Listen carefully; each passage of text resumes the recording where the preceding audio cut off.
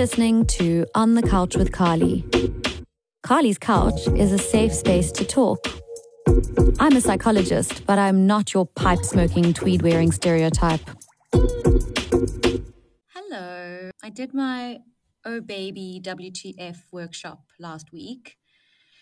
And I'm about to take some leave from the podcast. I mean, I'm on maternity leave now.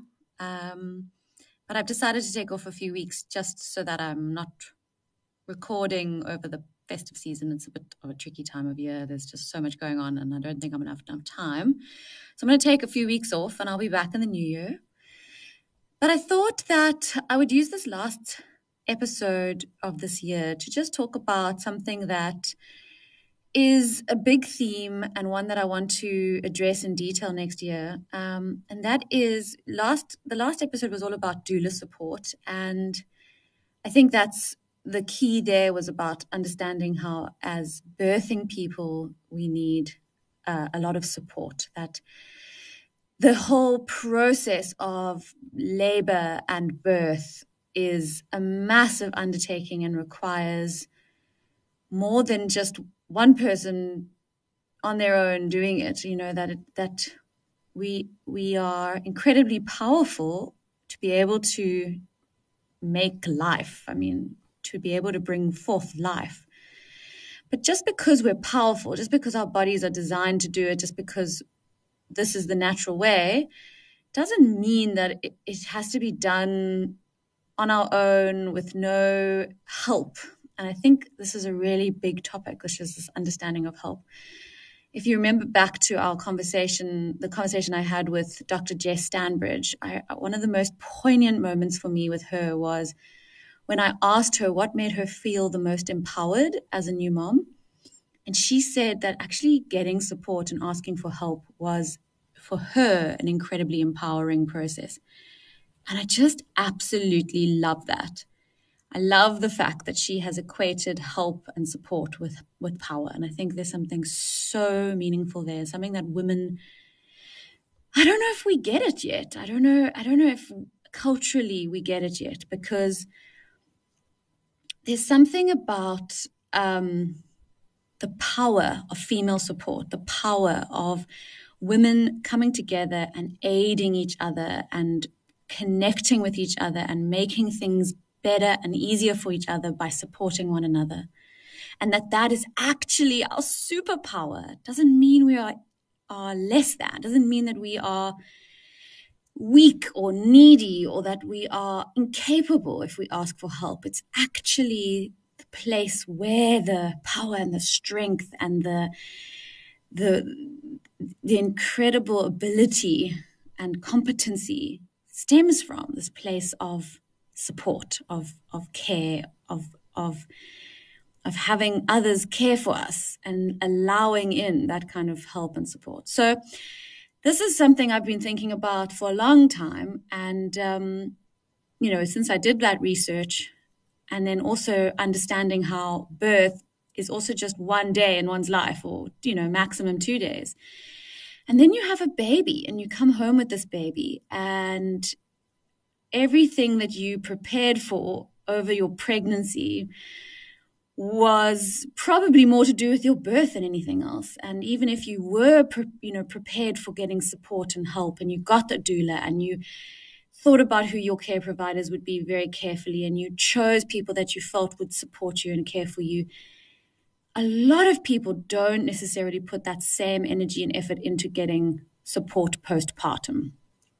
And so when I spoke to mothers when I was postpartum, I would hear a lot of people say, I didn't know it was going to be this hard. No one told me. I felt very alone in the experience. I felt like I was going crazy. It's, why is it so hard? Why don't we talk about it more? Why don't we have support structures in place? And that was very much about what Oh Baby WTF got, why I even thought about it in the first place.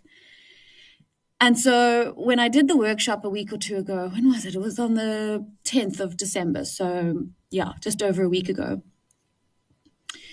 There were a few themes that came out of that made me realize that at the end of the day, what we say to people and how we advise them, that you should do X or do Y, matters far less, in my opinion, than the fact that you are there with that person, that you're looking them in the eyes, that you're showing them that their experience matters, that you're connecting with the fear, that you're saying, yeah, that is scary, or yeah, that is hard. And that you're there, just there, saying we're in this together. So I'm pregnant, the participants were pregnant, and we were all sitting there sharing in the it's almost, it goes beyond like a feeling. It's almost like sharing in the sort of, this sounds quite woohoo, but like in this energetic exchange of like people who are in something together, but separately, right? In something that is shared, but individually experienced. I think that's really, really important. Like, I think there's something fundamentally human and important about being with people in an experience that is shared, but experienced individually, knowing that my experiences are going to be different from yours for a variety of reasons, but that being with you while I experience it, seeing you experiencing it or understanding my experiences of it, or just sharing in that experience that I'm having, like sitting there, witnessing it, showing up, being around for it, matters. It really matters. It changes the experience. It's just like with doula support, having someone attending to you during your birth will have an impact on how you feel about your labor and your birth and your baby. And that is because there is something incredibly destructive about feeling alone and alienated and isolated. So for me, the biggest theme that I can reflect on in this moment, as I'm about 2 months away from having another baby, I'm thinking about all the other parents in the situation, possibly some for the first time, others first, second, third time, is that we need to prioritize support more than anything. We need to know that when it comes to asking ourselves, what do we need? What is important here? What matters? That the first thing you can think about is, who is supporting me? And when we spoke about it in Oh Baby, it's literally this golden thread that just comes through everything, which is this idea that we're learning something big, right? If you're a new parent, you're learning something for the very first time. It's not a simple process, it's not even like riding a bike. It's a very complex dance between you and another human being, a baby, a very, very inexperienced human being, an inexperienced and highly emotive human being. And that is challenging. And so we have to go into it knowing that it's going to be beautiful. It is a blessing. It is this magical journey, and it's going to be challenging. And that because it's going to be challenging, because it's so new, because we're learning something that we haven't learned before, because it's a steep learning curve, because there's all sorts of stuff happening to us physiologically, hormonally, it's a life change. It changes our relationship to ourselves, to our partners, to our friends, to our family, to our work. Because of all that, we need to think about how are we going to get support for this process? Who's on our team? Who's in our tribe? Who makes up our village? And because in this modern world, we are estranged essentially from the village, some of us are estranged from our families, we have to put these things in place in a really sort of thought out and managed and practical way. And it looks different for every person, but it's the most important thing to be thinking about. So even though you might still only be pregnant and you don't have a baby yet, I would suggest, first of all, that you try to do Oh Baby WTF. I am going to be uploading a digital version soon. It's going to be on my website, and I promise you I'll let you know when that's up. And when it is up, it's going to be available for download at your convenience, so you can listen to it, you can share it with you can watch it with your partner, and you can keep it. So you can keep returning to it when you need to. And I think it's a good start. There's also a parenting program that I've got on there called Ready, Steady, Baby, which is a couples coaching program. So that's specifically looking at how do you prepare your relationship for having a baby. So those two things are going to be up. But that's a good place to start, which is essentially just me helping you see where you might need support and offering you a toolkit for how to make use of your resources and knowing how to alleviate distress using the tools that you have at your disposal. So that's the first thing I would suggest, is to do those two courses. Then also to come up with a postpartum plan. So it's something that not many people think about. A lot of people think about birth plan. And that may be anything from I'm going to have an elective cesarean, and that's my birth plan, to I'm going to try for a natural delivery. I've got a doula. I'm using a midwife. I'm going to do a home birth. I'm going to use a birthing pool, or I want an epidural. I don't want an epidural. I want this intervention, but not that intervention, etc., etc. You can have a plan. Not every birth goes to plan, and I've already spoken about this in a previous episode. But not many people think about a postpartum plan. And for me, a postpartum plan is not necessarily it might not look like what we wish it to look like. Like, I think what we wish it to look like is a plan that we can follow through exactly. Like a schedule, like maybe, an order of things. And I think wanting order and structure is a very human desire, and it's one that comes from a place of anxiety around the chaos and unpredictability of life. And let me tell you, there is nothing that feels more chaotic and unpredictable than having a baby at times. So I get it. We want to try and control and order it, and that's totally understandable. But what I mean by a postpartum plan is I mean a contingency plan. I mean, if this was to happen, this is what I would do. When I feel X, I'm going to choose to do this with my body. After I've established X, I'm going to use this person to help me manage XYZ. It's looking at what you have, who you have, and what you need, what you still need to organize, what you still could do well with, and figuring it out. So, for example, a friend of mine lives overseas. She is about to have her first child. She's not with family. She doesn't have any family where she is. She has a few friends that she knows, but not all of them are parents. And they live somewhat far away from her, not necessarily like in her neighborhood.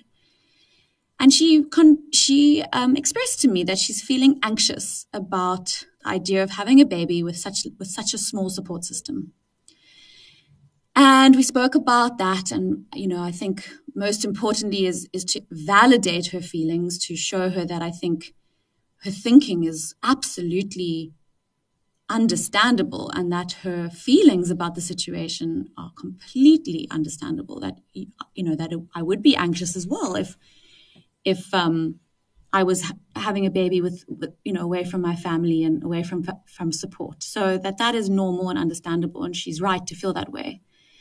And then we spoke about what can she do, and we discussed the idea of her making as many social connections as possible to get herself the kind of support structure that is possible in her environment. And that includes things like, for her, making contact with a birthing center, or they have, what do they call it there? I can't think of what the word is that they use, but like a clinic where a well baby clinic, where you would get your injections and inoculations and baby would get weighed and all that sort of thing. And because they often offer antenatal classes, breathing exercises classes. I think in America they call it like Lamaze class. Or that maybe that's just on TV, I don't know. But the idea is just to try to connect with a neighborly antenatal service. So someone that's already thinking about your baby before you have the baby. And potentially where they have groups of parents joining for in-person experiences before baby is born. And potentially they could start like a group online. Like I know in South Africa, a lot of the antenatal classes, they join WhatsApp groups. And then those WhatsApp groups become like a community for those new parents when their babies arrive. And it's a space where you can ask advice or say, okay, this is what's happening with my baby. Is this normal? Has anyone else experienced this? And then you can also use it as a place to connect in person. You can suggest to have meetups and other things like that. So that's really useful. I said there must be also like organizations that offer new mom support groups. I mean, I can't imagine it's not the case, but I have no idea, but you should definitely look it up. So if anyone's seen the show Working Moms, it's a really funny show, but they have that like moms group that they join and they sit with their babies. And sometimes these groups are like around motor development, or something that's more sort of separate from support. But what happens is support becomes a byproduct of those groups. So yes, you're meeting to talk about motor development or to get your babies to be stimulated in certain ways, but actually you're meeting other moms with babies similar ages to you, and eventually that then develops into relationships that go beyond the group, which is really important. The other thing I suggested was that there are Facebook groups where, for example, there might be like an expat group for that particular area. And although probably most people use that expat group to ask about like secondhand baby goods, for example, or, where to go to get the X done, or how do you get your passport photos, or, people ask those sort of questions on those groups. But it can also be a space where people can connect and do meetups. And I even suggested that she attempts to do that herself, that she attempts to be the person that starts these groups. So what I'm saying is like, no matter what your situation is, the first thing I also asked her, by the way, was whether she can afford childcare. Because if you don't have family support, if you can afford it, you have to pay for support. You have to pay for someone to come to your home and help you with the baby and just alleviate some of the tasks off your plate, right? And obviously, if you can't afford that, then you've got to try these other methods as well. Getting out the house, trying to establish these groups of, as I said, sharing, where we share in the experience. You're going to let me just paint a picture for you. Your baby's a few weeks old. Everybody else's babies are like a few weeks, a few months. They like vary in ages. And you say, okay, let's meet at the park. We go to the park. You sit around. This one's baby's crying. That one's baby's got colic. This one's baby's got reflux. Some of them are really chilled, and you're like, damn those bitches. Why are their babies not crying, But essentially, it's not about them doing anything for you or taking the baby or holding the baby or helping you with the baby, but it's about sharing in the experience. Everybody's a mom there. Everybody's a parent. Everybody's experiencing something with their child. And you're not necessarily getting help with the tasks of looking after your child, but you are feeling less alone and you are feeling like you're sharing in this phenomenon that is early parenthood. And I think that's the key here. So I'm really, really, really putting this message out to you. If you haven't thought about it ahead of time, please think about it now. This is really what we all should be thinking about. And if you aren't a parent or you aren't having a baby, this is also something to think about, that if you're feeling depressed, if you're feeling anxious, if you're ever having any mental health symptoms, the first port of call is always, who can I share this with? Always. Who can I talk to? Is there someone to talk to? Is there someone who will pick up the phone? And if there isn't someone that you know who would pick up the phone, which is actually almost impossible, like every single person I've ever worked with in my entire life, no matter how isolated and lonely they feel, they always have someone who they can phone. But if you feel like you don't, there's always emergency rooms to go to. There are always crisis lines, Lifeline, SADC has a line. You can call professional services, and I recommend you do. But essentially, it all does the same thing, which is you are not alone. And that is what we need to feel. Have a beautiful festive season. I will catch you in the new year. Thanks for listening to the podcast thus far. I will come back to you with more content next year, and I'm excited for that. Have a great one. Bye.